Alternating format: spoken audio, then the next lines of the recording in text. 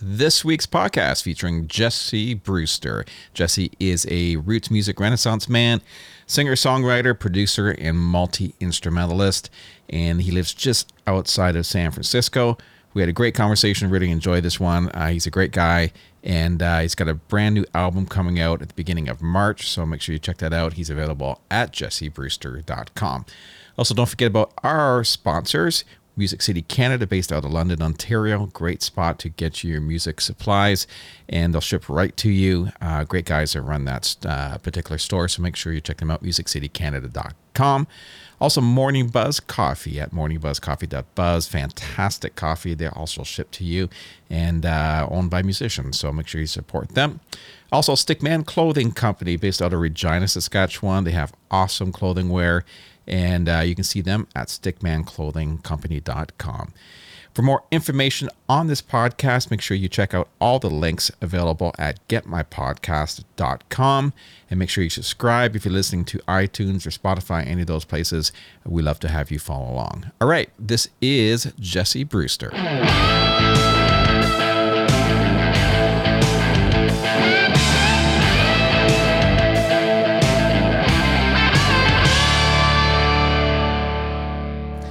Okay, we are here with Jesse Brewster, sitting in lovely Northern California, just outside of San Francisco, spitting distance from the Golden Gate Bridge. Nice to have you here. Thanks so much, Darren. Appreciate it. Is it still, when you cross over the bridge, is it just nothing now? Or is it still, kind of a cool thing every time you go over it? In terms of the majesty and it doesn't really go away. It's a beautiful, when the lighting's right and you're not in the fog, it's amazing. We always laugh at the tourists that come from all over the world, not at them, but feel sorry for them when they come into town from China or wherever else, and they've got 3 days to get on a open bus, and they go across the bridge and it's just completely socked in, and they just can't see 2 feet in front of their face. But within the last couple of years, we've had some really great weather, unfortunately, for fire and drought purposes, as I'm sure you've heard the news of that. Yeah. But it's still amazing. One of my favorite memories of going to San Francisco, I've done some corporate events there. And I think it was the Fairmont downtown had this club, it was called the Tiki Room or something like that, and I had this floating stage with a boat. Do you know the place I mean? Yeah, I do. And I remember going there one night, and it was just like, oh my gosh, I left there, feeling way different than I did when I went in. But it was such a cool room. We had so much fun in that room. And I don't know, every time I think of San Francisco, I think of that place.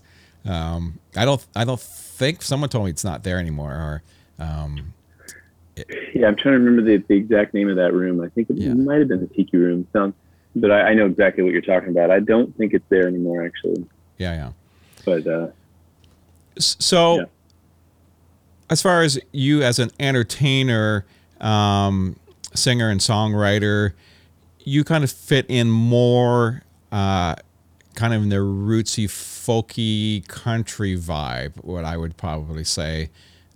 Is that how you would describe it? Or what's your words for describing? Yeah, I think so. In terms of I would say that I do a lot of different styles of music that, when I make a record that's in that realm, and usually my stuff that I release under my name is definitely, there's definitely elements of rock in there, but it's folk, Americana, I'd say, I always say that my rock friends think it's country and my country friends think it's rock. Yeah. But yeah, it's in there, in that wheelhouse for sure.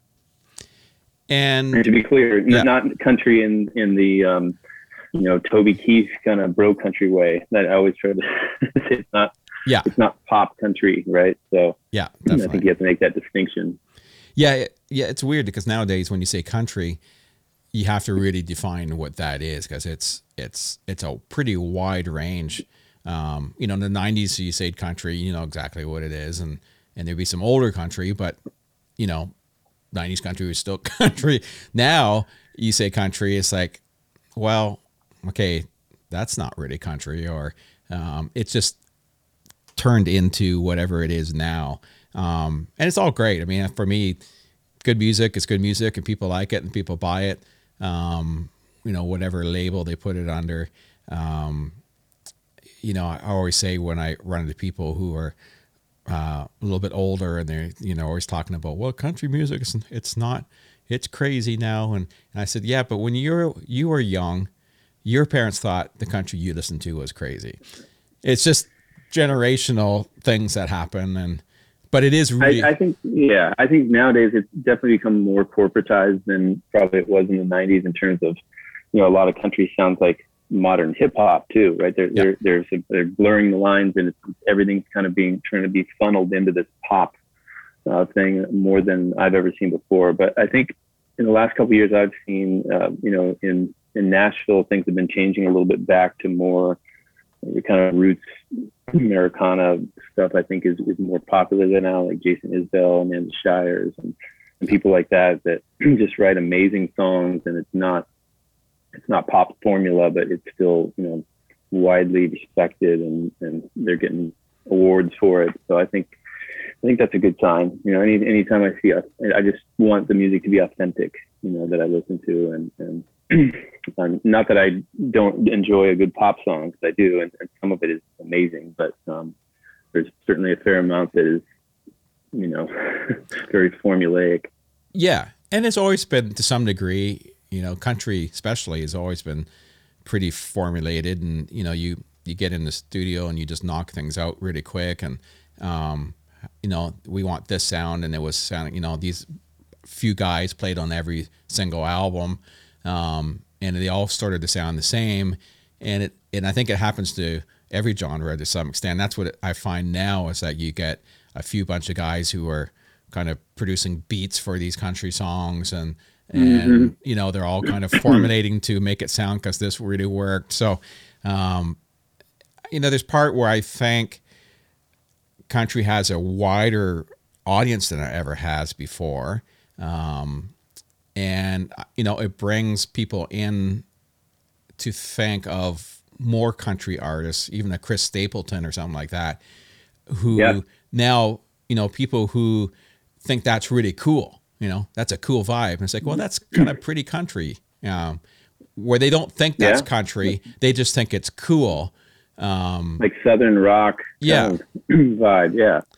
I what I really like about kind of roots and folk and Americana music is I feel like a song that I wrote in 2009, I could release it today and it wouldn't sound dated. It would just sound like it came from that world. Yeah. And not to say that I don't, obviously I definitely evolve as an artist, but in terms of just the aesthetic and the subject matter, I don't think that it's, I guess maybe some of the sounds, obviously if you listen to 80s country or anything, you can hear those the mixing and the way that people produce records in those days. But in terms of just having to be exactly current and this is what's happening now, I think that's something that I've been able to avoid, which has been kind of nice. Yeah, as soon as they start adding drum loops to anything that's Americana, it's going to be a disaster. Well, see, that's when it goes. Yeah, that goes to. Then it just becomes defined as something else. Right? So, how did you actually get started in music? I know you really didn't start songwriting until you were in your 20s. You played guitar earlier than that, did you? Yeah, I started playing guitar pretty young, and I always, my mom was always singing around the house. So I sang, harmonies with her a lot. And then when I started getting into bands in my, mid to late teens, then I would, be one of two or the only guitar player, and then I would sing a lot of harmonies with the lead singer. So I was in bands doing that and doing some touring and stuff. And then I just, my brother, who was one of my inspirations, like we had different moms. He's my half brother, but when he had moved to the Bay Area, I wasn't as motivated to like make something out of it. I was probably 13. He's like, you need to do this. And so I kind of credit him as keeping me on the path. And when he passed away, he died in 98. that was sort of like I think I got started as a solo artist partially because of that, because we have a hereditary kidney disease that my dad also passed away from in 2015 called polycystic kidney disease. And my brother had a brain aneurysm and just like that. And my dad was more, he had a transplant, but it was a long, kind of drawn out process. But the first record that I released was called Confessional, and it came out in 2004. But the impetus for that was I wrote a song about my brother, and and it was sort of this really cathartic kind of release of emotion and stuff. And then after that, I really liked being in that position. I had worked with some ego frontmen in the past, and I knew how, as a band member, I like to be treated. So I try to pass that along to people that play with me, and I just kind of never look back. I mean, I still freelance and do play in other groups and things, but my primary focus has been my own work since about that time, since about 2005 and on. So it's been great. So songwriting after your brother had passed away, obviously that obviously a pretty tragic time, and did that seem to really help you kind of get through things? Obviously, it's sometimes hard to talk to people. Sometimes it's just easy to write things down and express yourself a certain way. And how did that help you with all that? Yeah, I mean, I guess I was feeling a little, I think you always hear everybody grieves in different ways, but I think I was probably feeling some guilt because I hadn't, I wasn't bawling my eyes out for, I just feel like I felt guilty that I hadn't sort of grieved enough. And I think writing it down in words and kind of getting that out there. I mean, I'd always written songs musically, coming up with most of the music for some of the bands I'd play, but never put words to it. So kind of had the musical side of that already in place, and it was just a matter of getting to writing lyrics. And I'd always written in high school and college. I wrote long form, stories and essays and things, but I had never, the challenge was to then try to condense that down into, very short lines, which was the first hurdle that I kind of had to get through. So yeah, that first record was, largely about my own experience. And then kind of as I went forward, then I started, just telling stories and writing about other people's experiences, and just keep trying to evolve. When you were younger, I read that you moved a lot. It was like, yes, I read that. It was like, holy smokes. Yeah. How many times did you move? What's the stats on that? I can't remember exactly. I was pretty young for a lot of it. Like 10 different schools in 12 different years. Yeah, it's probably, my mom corrects me and says it was like 7 different schools, but I basically spent the first half of my life with my mom and stepdad. And then, I mean, not my life, but my childhood. Yeah. And then moved to the Bay Area when I was about 12 with my dad and stepmom. So before that time, we moved a lot. We lived in, Humboldt County in upper Northern California. We lived in Hawaii. We lived in the Monterey Bay Area and a couple other places. But just not only moving to different cities, but just moving houses a lot between or different areas of the city where I'd have to go to a different school or Yeah. So it was. I think I feel like a lot of people talk about how you always do the opposite of what your parents do. So both my parents were obviously came from the civil rights movement and growing up in the same house for 20 years or whatever, and then they wanted to be out there moving around. And for me, just being in one place and having a solid, stable home base was like crucial. Even though I tour a lot and I travel around, it's like always having this place to come back to is really nice. And I think that's that reactionary kind of thing back from your childhood that you gravitate towards. Yeah. And it makes it tough, especially when you move in like that, to have, friends that you have for a long time, or, there's my buddy I went to school with for 15 years, something like that. It's always changing. Yeah. And it's, I think all those experiences make you who you are. I always think it's whatever works, and whatever happens. It's just how you adapt as a person to and deal with that when you get older. It doesn't mean that staying in one place is actually the right thing to do. It's just what everyone else does. You know what I mean? Yeah. Absolutely. I call it being a hippie military brat. Yeah. So what made you pick up the guitar? What was the driving force for that? I think my dad probably was, when I was maybe 2 or something, he was always strumming a guitar. And I think that was kind of what got me into it. And then I took some scattered lessons in, my early childhood. And then really when I was about 12 or something, like came to the Bay Area, I kind of hunkered down a little bit more and started studying more and just being more self-taught. But the other thing that happened too was that I had been, listening to all kinds of music growing up.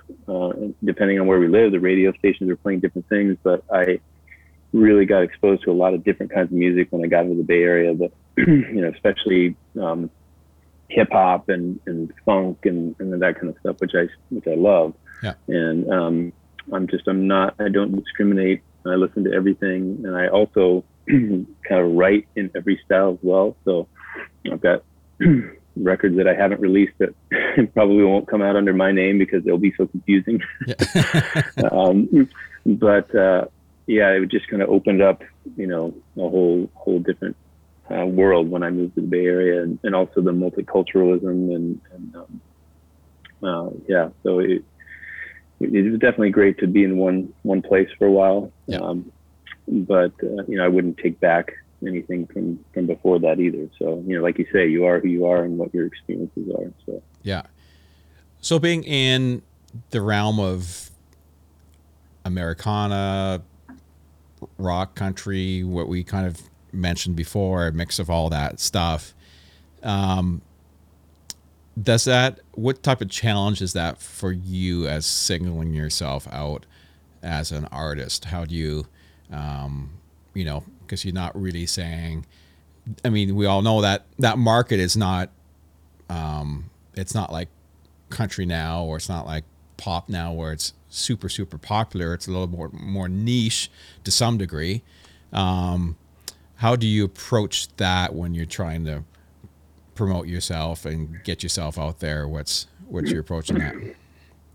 I think the biggest challenge for me is that, a lot of the people that I know from the music scene of the Bay Area, there's a lot of people who play that style as well, but then there's an even larger number who are into, indie rock or soul so when I put my music out there for the people that I directly know locally, a lot of them don't listen to this kind of music, so maybe they won't necessarily get into it in the same way. So I think it's all about finding your audience and wherever they are, and I think it's actually obvious.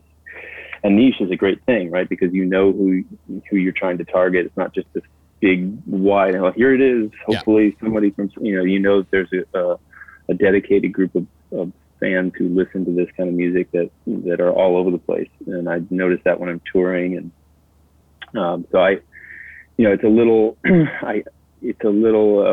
in terms of just promoting it locally. I just have to try to be narrow in who I'm trying to appeal to, and I think to a degree everybody likes good music no matter what the style is. So it's just, as we were talking about a little bit about before we started recording here, that the music scene in general, and I'm sure across the country this is true, it's harder and harder for bands to make money and to draw at venues versus cover bands or tribute bands or DJs. It's just it's a much more competitive market. So I just try to be really selective when I play live, especially with a full band, so that it makes sense, and I'm not losing my shirt every time. Yeah. But I do when I tour, it's usually by myself or with another singer-songwriter or someone who backs me up, just because it's efficient and still get the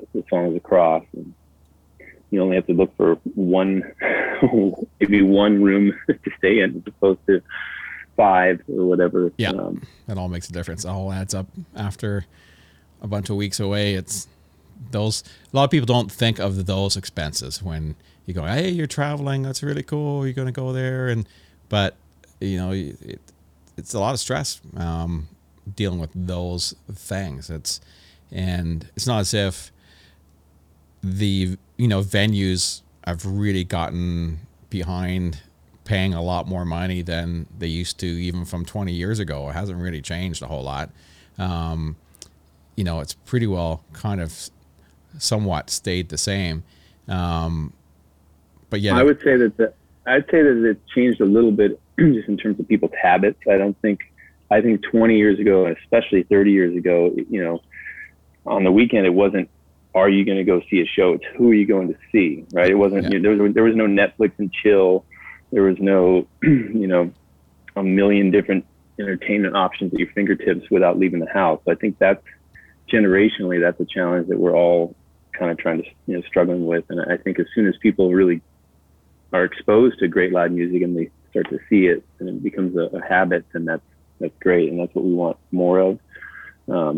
There's so much of it is just YouTube and online now that I think you really have to sell the idea of it's really different when you're in person seeing a live show. And so, yeah, it's going to be interesting to see how this all comes back after COVID and everyone kind of, feels 100% for going every place again. Because obviously, we were talking too, there's less places to play. There's a lot of places that have closed down. And there's a lot more to close down, which means less places to perform at. And, what's the dollar figure going to look like? Our venues really want to... Just because the venues have closed doesn't mean that the quantity of bands has gone down at all. No. Right? So we'll all be competing for the same scraps, and it's really going to come down to what does the door look like? Are you going to have to, or are they going to come back when there's still social distancing and you're playing a 300 capacity room with 50 people standing 6 feet apart? Or are you going to, how does that all logistically work out? And I think that's a big question mark that we all have. Yeah. And so we'll see how it plays out. I mean, I don't rely on live shows in terms of, at least not with my own stuff or for my income. It's more, as a lot of artists are, it's for promotion and exposure and trying to gain new fans. And so my livelihood is not as attached to that with my original music. But the flip side of that is that we're doing this, and I can promote my record online in a way that I couldn't have 20 years ago, and just try to find those people that I'm not interested in selling this to my friends. I want to know, I'm looking for people who are strangers that don't know anything about me to discover the music, because that's what should come first. So, and that's where the touring comes in, and then again, you're faced with the venue dilemma. So yeah, we'll see. I'm hoping that it doesn't adjust payment for artists too much. I think it's going to, on the top end, the guys who are getting $1 million, $1.5 million per show and all that stuff. To some degree, I think that laying out those large numbers is going to go down, especially off the top. Because the money's not going to be there to do that. Some artists will still be able to do it, but I think it's going to get chopped quite a bit. But I'm hoping that doesn't happen on the bottom end, or mid-range down, because there's not a lot of room to move there already. So you know what I mean? No, there's not. So, and I think, just like in any business environment, when there's a downturn, then the people with money are able to invest and take advantage of those things. So as we were talking about earlier, the mom and pop venues, those are the ones that are the most friendly to people like me, who I have a relationship with, who I've played their venue any number of times, and where there's not as much red tape, and the pressure is on me, but it's not the same. The corporate venues who have been bought up by, say, one guy who just saw all these venues going under and bought 20 venues, and maybe he's at a label and he sends his label bands through there, then it just makes it, even before the pandemic, that was starting to happen in San Francisco quite a bit, where it's like, okay, this huge company just put this venue that's been in place, around for 30 years. They just came in and cleaned house, and now they've got, I can't get a call back or an email when I used to get one the same day from the venue. So it's money is corrupting, and I'm hoping that somehow enough independent venue owners are able to hang in there to create a space for people like me to still travel around the country, or even in my own area to play the shows we want to play. Yeah. And I think the good thing is that you can go out as yourself, or you and one other person, and do your thing. And that's going to be really important, especially at the beginning of ramping this all back up, because that's going to be something that's easy for a venue to look at. And say, okay, this is an easy setup. It's compact. We can make this work, as opposed to, okay, we have 2 buses and a bunch of crew, and we have to have catering and all that. That's going to be slower getting going. So I always say, anyone that has a show or an act or a solo career or anything like that, that can travel lightly and make it work, I think are going to be a really good place, because people really want to see stuff, and it's a safe place to start and get things rolling. Yeah. So I think it's going to be. Yeah, I mean, don't get me wrong. I feel like my songs are definitely at their best when I got a band with me, but that's not always a reality, right? Yep. So what's it like going to see you in concert? What is that experience like? What type of vibe, or what type of thing do you usually bring to a show if you want to come see you? It really depends on the type of event. When I tour, I try to have house concerts everywhere, in almost every city that I'll play in, just because that's the most intimate way to connect with people. And it's usually, a good way to make money, because people are appreciative, and it's in someone's, remodeled garage or in a big living room, and you can really just hear a pin drop and tell the story of the song. I really love that vibe, especially if it's just me and 1 or 2 other people. Yeah. If it's a venue that's, raucous, then I'll obviously change my set, and it'll be much more upbeat, and I'll probably be throwing covers in there. A lot of times, some of the venues I've played, they want 2, 45 or hour-long sets if it's just me. So I've got to cycle some covers in, and I want to keep their attention, because they don't know who I am, and they're just hearing songs they've never heard the whole night. It's harder to keep the attention. But in general, I just think I just really try to connect through the kind of emotional content of all the songs. Some of them are very upbeat. My latest record isn't as probably raucous as some of the previous ones. It definitely has some songs that are like that, but I'm all about the story and just connecting with the crowd. And if they want to dance, I'm trying to make that happen as much as they can too. Yeah. And as far as recording, how do you approach that as being in the market you're in? Are you interested in getting a record label, going that approach? Is that really high in your Not especially. No. I don't know that for anybody it's really that crucial anymore. And I just, to me, I always just see some scenario in which I either lose some piece of my art, or I've already got such a big, usually they don't look at you until you've got a giant following, and then it really just comes down to you're using them for distribution, or or maybe some sort of tour support. But I'm not opposed to it, but it's certainly not high on my list of must-haves. I don't think it's as crucial as it used to be by any means. Yeah, that has all changed a lot, and it's changed a lot just since COVID happened, where I think there's been even more people who have decided, I've got this extra time to do this extra promotion or be able to do my own shows here on live, and they're discovering, I've got a whole new other audience here and a new way to get people to see who I am. And it can really work. I mean, but it's a lot of work. It's like anything when you see someone become a star right away, you just think it happened overnight. Doing all the online stuff, trying to promote yourself that way too, it really opens yourself up.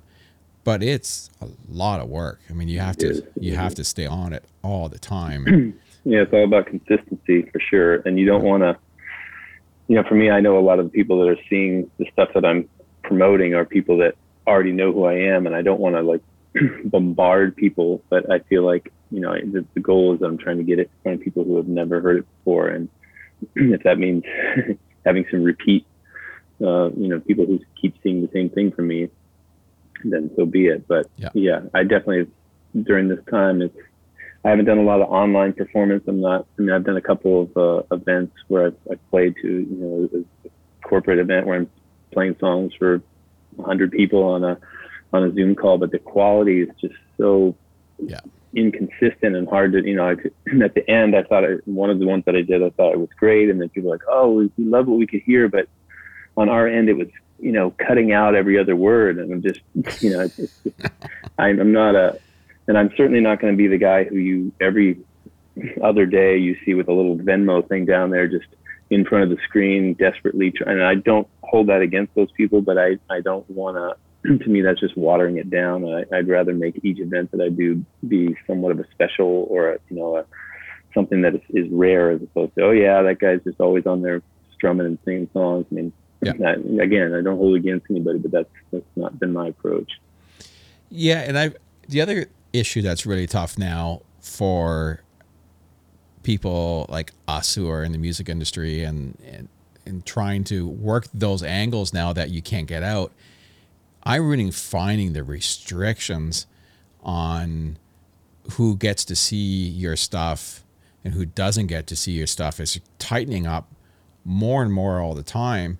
And I don't know, I there's got to be something that gets fixed there. I don't see how that's right. Obviously, platforms like Facebook and Instagram, all those places, it's private businesses and they can do what they want to do with their platform. But I've really, I'm not sure if you've seen this, but I've really seen just even personal feeds where I all of a sudden someone popped up on my feed yesterday and I totally forgot about them. But then I thought, oh, I used to see their stuff all the time. Who's an artist? Yeah. And they used to just, you used to be seeing this stuff and all of a sudden it just kind of stopped one day, but you didn't really notice it because there's so much stuff. And then a month later they pop up again. Oh, I'm thinking, have they not been doing anything? So I decided, let me just take a look. And it's like, no, they've been posting stuff every day. But for some reason, some algorithm decided, I'm not going to send this to Darren anymore. And maybe a month later I'll throw him something. And well, they've got a Facebook business page. None of their friends are really seeing. It's like you were saying, personal pages. You share stuff. There's little things that are, if you've got a photo that doesn't have a lot of text on it, it's more likely to get out there because it's less likely to be promotional, etc. from your personal stuff. But when it comes to the the music or the business page, all of that is on lock. Like you can't escape that unless you're really paying to promote. Just like and then you on Instagram, you fall into the same category as like a skincare company that's trying to push their latest thing. You're just another ad in the matrix there. But that's they've monetized it, and that's how it works, unfortunately. And I think there is still somewhat of a natural viral thing that can happen if it's something that's really everybody starts to pay attention to, then it will pick up steam. But I certainly see a lot of stuff that I don't think is very good popping up a lot just because there's, a lot of money behind it. And, after a while, maybe not music stuff per se, but even if it's something that I was interested in, I'll just hide the ad because it's just constant. And it's another marketplace, just like anything else, right? The money speaks. Yeah. And you hate when you're searching around, you hate to look at something that you don't have a whole lot of interest in, but you may want to see what's going on, because all of a sudden you might look at, I don't know, treats for your dog or something like that. And just because something, oh, that look, I wonder if they're, and all of a sudden you just get bombarded for the next 2 weeks with dog stuff. It's sort of like, you wish you had a way to say, no, I don't want us to look at this without you realizing I'm looking at this. And I think for some things it's great, for things you have a real interest in. But I don't know about you, but I've heard, personally, I've seen my wife say something obscure about a product, just speak it in the house. And, either, I don't know if Alexa's active or if it's an iPhone thing that's happening, but I swear, and I've heard this from multiple people, that, you're talking about something, and then there are ears listening, and then all of a sudden you get an ad for something super obscure that there's no way that would have come up had you not been talking about aardvarks or whatever the hell it is. It's really random. Yeah, I hear that a lot. People say, I was talking about something, all of a sudden an ad pops up for that. And you just don't know if those are after, so many millions of whatever it happens to be just circumstance, or if it actually happens. It would be fascinating to know if it actually happens, because I think people would really, really freak out if that was the case. I don't know if have you seen The Social Dilemma? Yeah, I watched that. Yeah. It's scary. It's true. You can see everything that they talk about. You can see follow through on your own personal stuff. It's like, you kind of know what's happening. But when you really think about why it's happening and how it's happening, how they're really trying to, figure out your next move, and everything's about that. It's, well, I think it's great if you happen to be in an industry or something where you can just be like, you know what, I'm done with Facebook. I'm gonna, I'm not gonna cancel my account, but if I want to go see what my friends are doing, but I'm just not gonna be on there. I'd love if that was the case. I want nothing to do with it in terms of just like the endless scrolling, but I feel like, if the band that you love is playing at an awful venue that you hate, but that's the only place where music is happening, you're going to go to that venue. And the same thing is true with the social media. That's where everybody's hanging out. So if you want to be involved with that, you have to be there, and it's just a necessary evil, unfortunately. Yeah, and it's gotten to a point too where you got to be really, really super careful what you say, what you do, what you comment on, and especially as an artist, even an artist who is super famous now can make a comment, and where before it would be while they're famous and that's no problem. Now you could say the wrong thing and your career's over. Yeah. And you really have to. It's almost as if there should be, and I've thought about this several times, that there should be some type of course, especially for people in the music industry, of what you should say, what you shouldn't do, posts you should do, or have a company that you can send here's my site, or here's my Facebook page. What am I doing wrong, or what am I doing right? And I think it comes down to just as simple as, think before you speak. Like, if you're bothering to type something that, if you don't look at it like 2 or 3 times before you hit post, then you're already making a mistake. Yeah. Right? You have to just look at it from the worst case scenario. Who is going to get offended by this? How is this going to, is this going to, turn into something much bigger than I'm intending it to be, because it's a joke, because I live for comedy. So I want to say funny stuff all the time, but it's, maybe it's racy, or someone's going to take it out of context. So then I tend to not. Right. So, especially I'm a sarcastic humor all the time. Right. And that doesn't always go across great when you don't have inflection behind it, or right. No context. Yeah.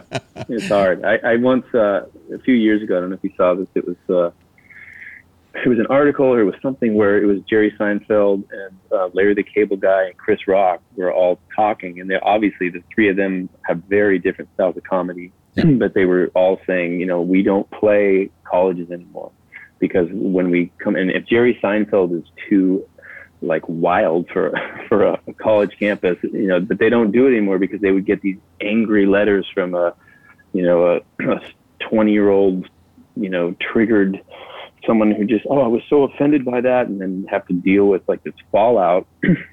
And also for the same reason they don't do, you know, you used to be able to go to a comedy club and try out all your new material before you take it out on the road or make your comedy special. But now with YouTube and social media, it's out there. You know, that's why you see someone like Dave Chappelle or something where your phone is just put into a bag at the beginning of the show so that you're not, you know, broadcasting, live streaming on Facebook their material. So I think it's a little different for music. Obviously, we want people to hear it, but it's a different landscape for sure. Yeah. So when you tour now, or obviously when touring's really happening, what type of venues do you typically go to, and what type of venues do you prefer to play? I actually prefer, I don't mind. Sometimes I'll be traveling. There's a festival where I can be a solo, you know, act, and then there's a band before me and band after me just for the size of the crowd and trying, you know, that's always fun. But usually I try to focus on places that I know people go to, like listening rooms. You know, that's my goal. I don't want to be at a loud bar at, you know, 11:30 at night doing a solo set or, you know, an acoustic duo set. Yeah. So I'm looking for, you know, house concerts of 20 to 40 people, or a venue that's really well known for, you know, listening to songwriters, that kind of thing. Because that's what I'm 99% of my set is usually original material in that context. So I want to, you know, go to places where people are looking for that. So sometimes that can be a venue that's larger, and if it's, you know, an area that I know a lot of people or that I've got some sort of small following, then that's okay. But typically it's trying to play places that I haven't been before. And the last actually tour of the big size was just before I had a kidney transplant in 2015.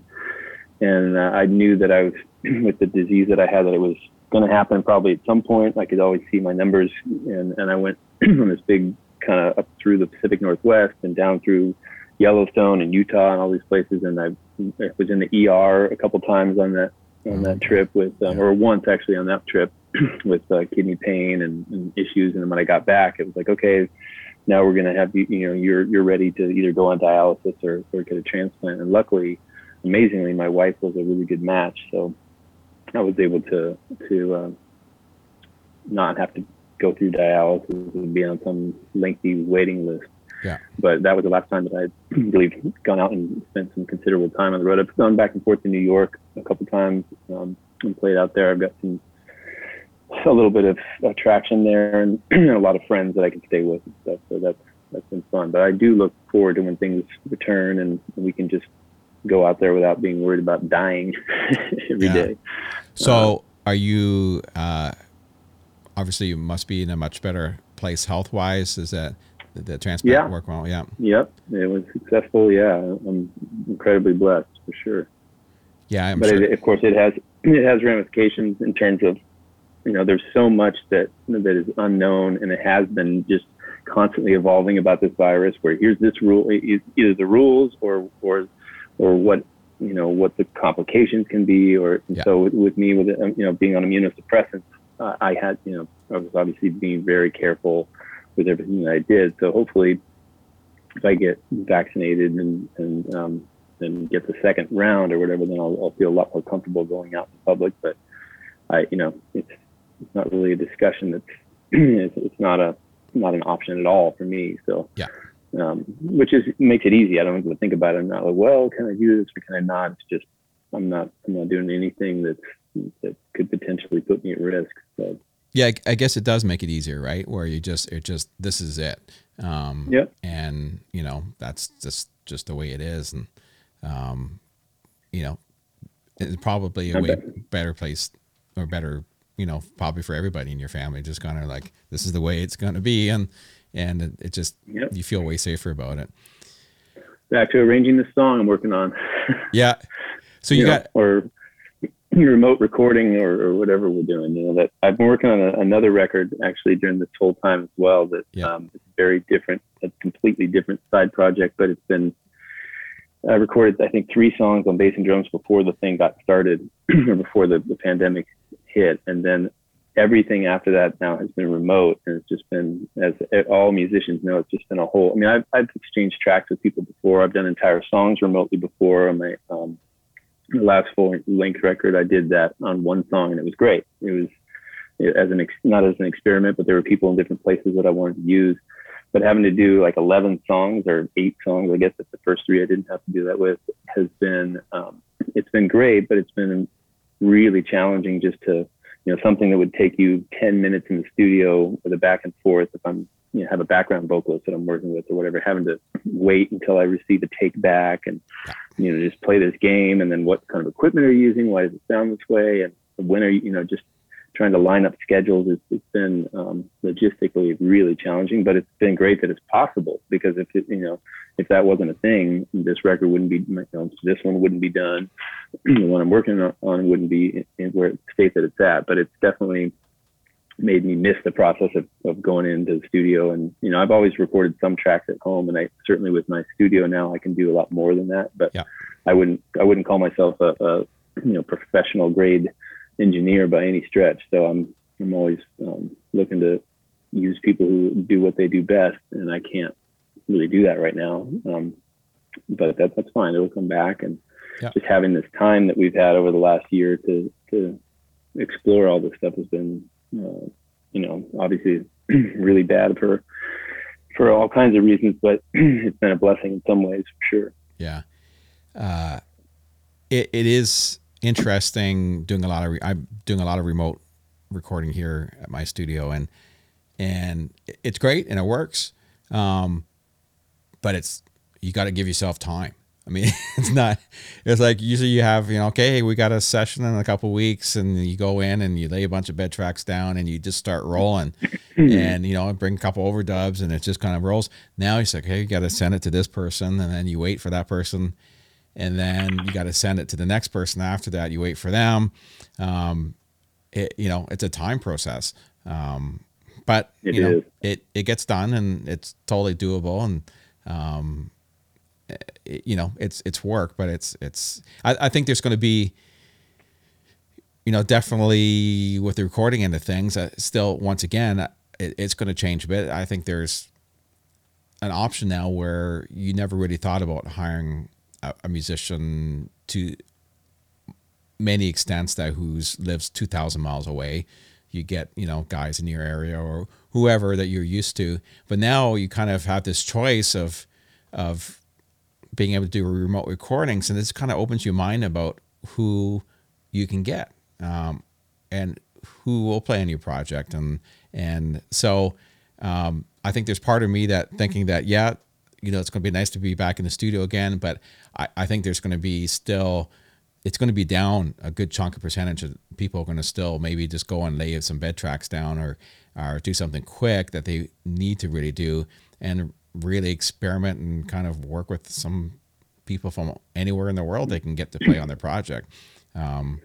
It's always been, like you said, it's always been available, but you just kind of never really thought about it as much as just being able to go into the studio. Now you're forced to do it. It kind of, there's just some things that actually, I really like having that option of having this guy that I don't have to fly here and do a session. And to be clear, that the talent level is on the other side of things, and their capacity to record quality audio are not the same thing, right? So you could have somebody who's just a virtuoso who sends you something that just doesn't sound very good, miking wise or whatever is going on. So, that's been a learning curve too. Like, okay, well, I played with this guy live before, but I didn't know that he, didn't have a very good system to record at home or whatever. I mean, with my latest record, I had at the end of 2019, I had about 8 of these, 7 of these songs were not complete, but most of the main tracks were down. So it was just a matter of just sprinkling the last bits and mixing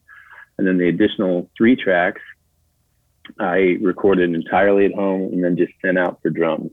So I sang everything, played all the instruments, and then had a couple friends who, were able to remotely put down drums, and it came out great. I mean, I can tell the difference probably between the two just because they're different studios and whatnot, but I'm really happy with being able to finish it that way, because otherwise it would just be a 7-song album instead of a 10-song album.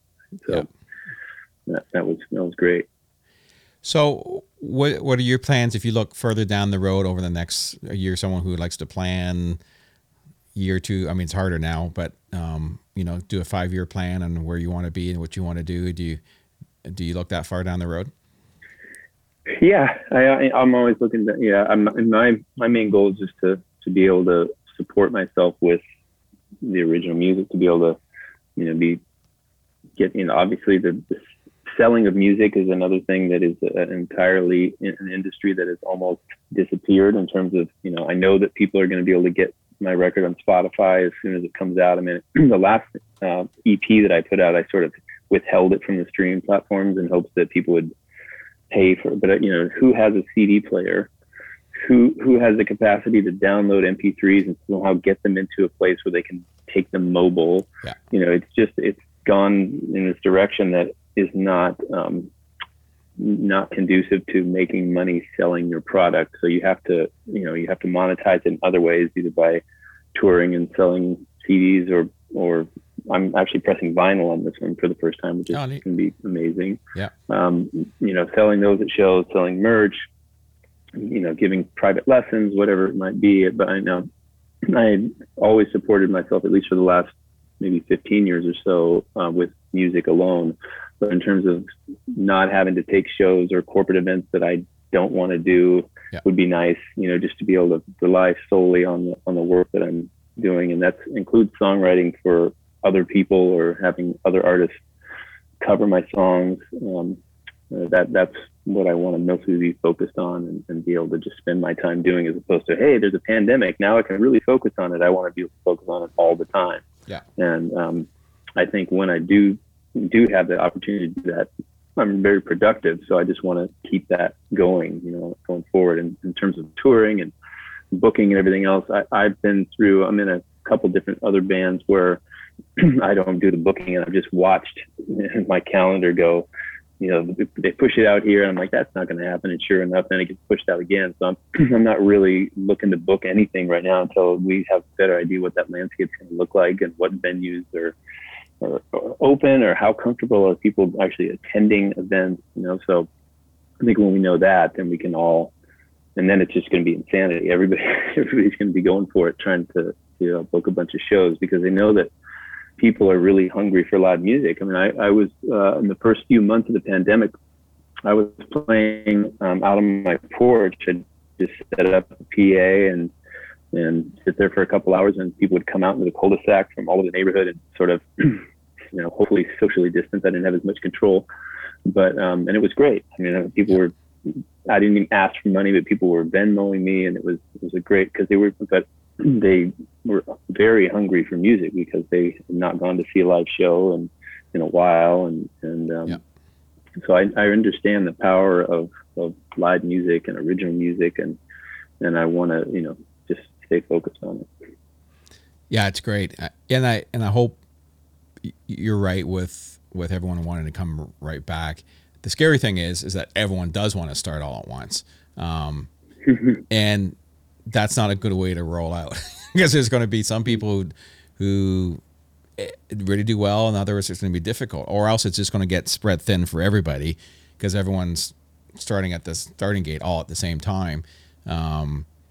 It's going to be interesting how that kind of rolls open. Lots of those things are going to be interesting to see how that happens and how it rolls out. But hopefully, all good.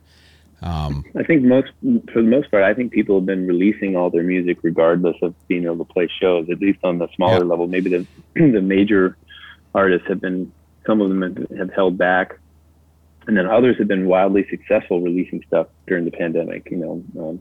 Paul McCartney and Taylor Swift, or other people that are big artists. I mean, it helps if you're a huge artist, but just the fact that you don't have to tour in support of those things. Both of those artists tour like crazy, right? So the fact that they had as much success during the pandemic, we're all in it together. So if that's your only option to consume music during that time.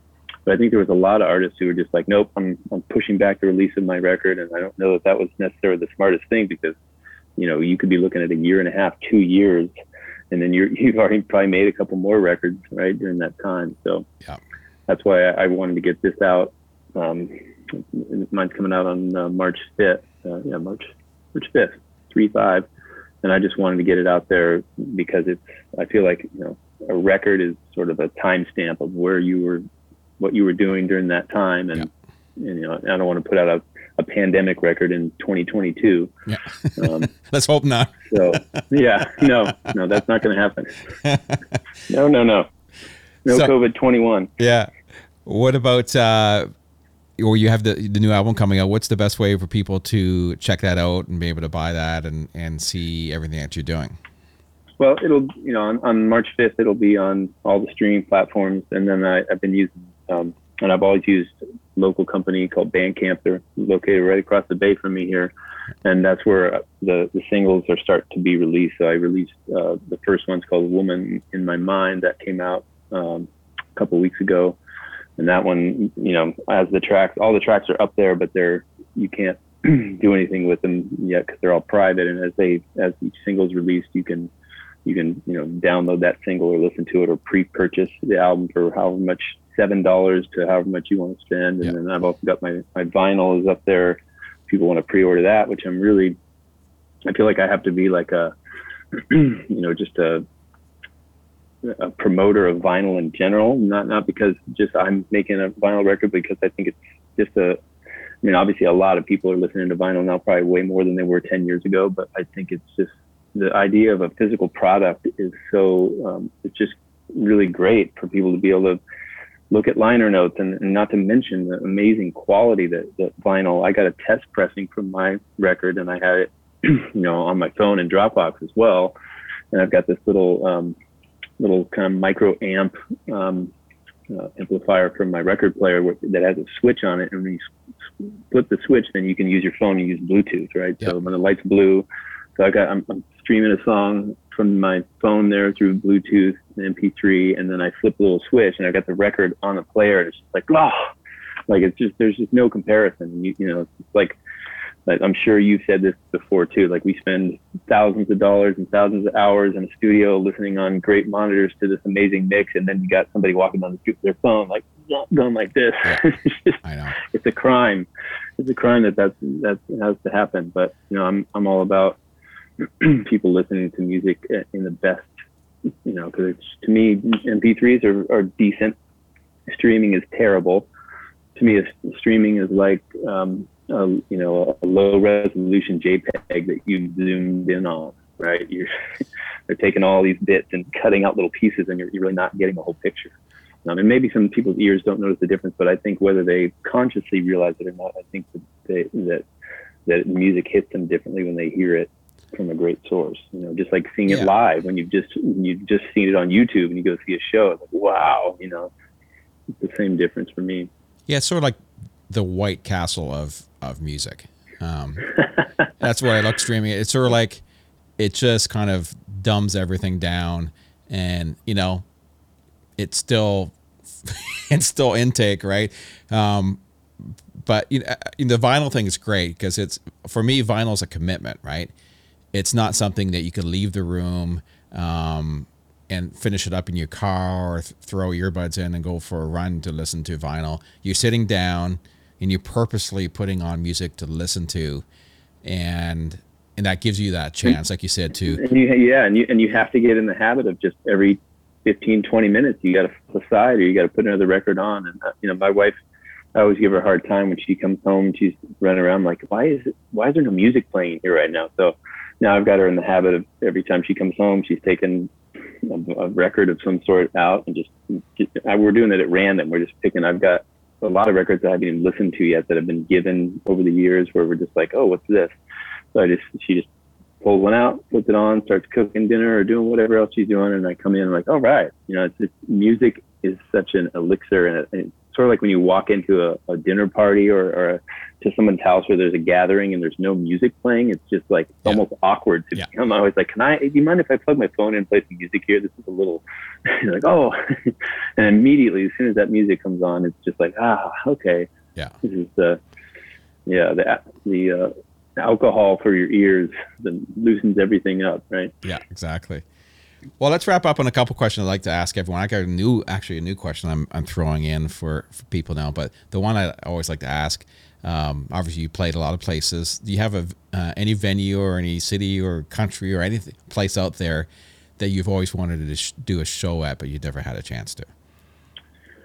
Wow. I've been very lucky in the Bay Area. I would say, geez, definitely the most fun to play around here that I played is the Great American Music Hall in the city. It's amazing. But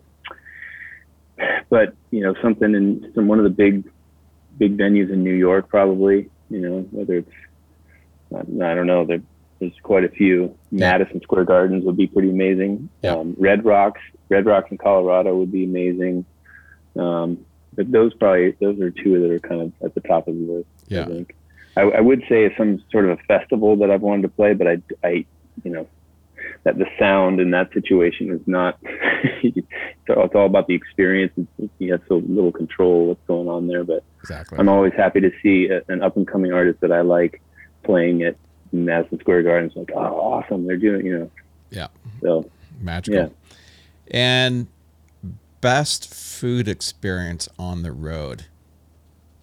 I am a purveyor of burritos, so I'm always looking for the next best to-go burrito that I can get out there as I'm traveling.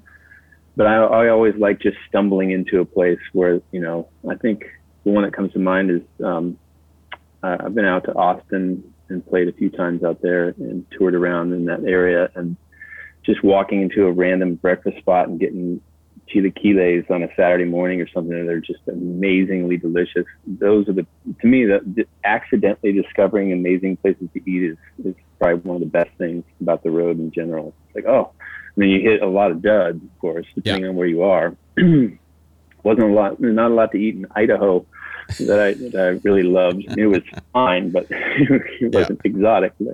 So, yeah. Cool. Yeah, that's new. The food conversations come up quite a bit the last few podcasts, and I'm actually thinking about spinning off a podcast on musicians and food, because they kind of go hand in hand when you're on the road, because the next best experience of actually doing your show is eating. If you're somebody who doesn't care about health food or about what you put it, it's great on the road. You can eat anywhere, but I don't typically eat fast food. I don't eat McDonald's. I like to eat good food, and I don't want to spend a ton of money doing it. So sometimes it can be a challenge, right? Yeah. Going through the Pacific Northwest from here, or even Southern California, there's endless great places to eat. Not a lot between here and LA on the 5, but you're going through Portland and Seattle and places like that, you always find amazing food. But some places, you're just kind of at a loss. But yeah, it's definitely a conversation for sure. You could do that. Yeah. So people to follow you on Facebook and all that, how did they find you? Jesse Brewster Music. Yeah, just at Jesse Brewster Music on Instagram and Facebook.com/Jesse Brewster Music. And my website, myname.com, and just all the quality streaming sites that you can listen to. All the White Castle sites known to man. Yeah, exactly. Yeah. Well, it's been great chatting with you, and I wish you all the luck, and I hope everything just kind of gets rolling there quickly. Get back to playing, and good luck with the new album. Lots of great things to look forward to. So good luck with all that stuff, and great having you on the podcast. Thanks. I appreciate you for having me on. Much appreciated. Thank you. Awesome. Thanks.